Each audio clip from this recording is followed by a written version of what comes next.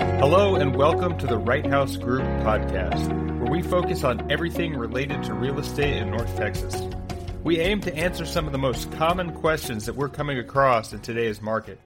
Today we're going to be talking about the different types of mortgages you can get: 30-year fixed, 15-year fixed, 3, 5, and 7-year ARMs. Brian, can you talk about why someone might not want to go into a traditional 30-year mortgage? Like, what's the benefit of a 15-year fixed rate? Yeah, selecting the term that the consumer wants for the home loan is honestly really about the short-term, the long-term goals for a consumer. Think about it like this. People wouldn't put their money in a 5-year CD if they needed it back in 2 years. So if you're not going to have a forever home, you don't need a forever loan, right? So if somebody's going to take a 30-year fixed note at 4%, let's say they're a young couple and it's a starter home and they know they're only going to be there for 3 to 5 years, they don't need a forever loan. So they could potentially take an adjustable rate mortgage where they benefit from a much lower interest rates, and that would save them money on the payment. As far as doing a 15 or a 20-year mortgage, that's a smart play because people obviously cut down on the amount of interest they pay over the life of the loan. But before we advise on those, we want to make sure that too many people get excited about shortening the term and saving interest on the home loan. We try to look at the entire financial package and make sure that all their other debts is taken care of: cars, credit cards, investments, and all that. So we can make sure and use the mortgage as a resource and a tool to create wealth. So there's some benefits. It's all in the conversation about how long the client's going to be in the house, where they're comfortable on the budgets, and that will help determine ultimately what the term is that we help them select. I remember, I guess in 2008, around then, there was a problem with balloon payments becoming due after the adjustable rate mortgage is over. Is that product even still an option? Yeah, so that's actually two separate things. A balloon payment is where the remaining amount of the note all comes due at one time. Those are really only available and happen right now on second liens.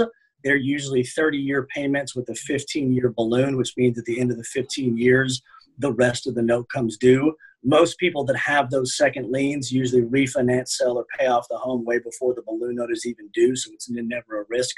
The adjustable rate mortgage is one that's still very popular, and what happens is it's fixed for a certain amount of time, so most consumers either refinance or reset the term before it adjusts, but in the event that they don't, the home loan can adjust. Now, I say can versus will because it's tied to the LIBOR and the index. And so if the market goes down, the rates will go down with it.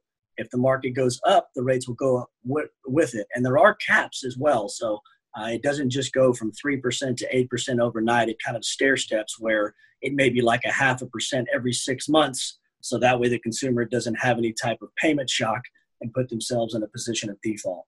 I hear a lot of times people advising to look out for fine print, specifically if you have an early payment fee. I've never actually seen that, but what scenario would there be, or is there one where paying off your mortgage early, you would get penalized? Yeah. So after Dodd-Frank and Wall Street reform, all these current mortgages that are GSE government-sponsored mortgages, they don't have any prepayment penalties at all. And that really comes as a weave-in rule from the CFPB, which is the Consumer Financial Protection Bureau. They are there to protect the consumer. They want to make sure that if somebody wants to pay off a loan quicker and improve their financial position, there shouldn't be any penalty for the consumer. So on the major mainstream loans, there are no prepayment penalties.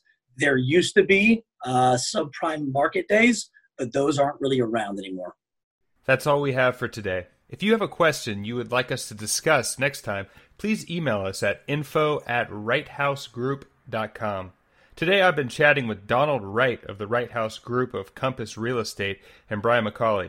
For all your mortgage needs or to connect with Brian, please visit dallasmortgagenews.com.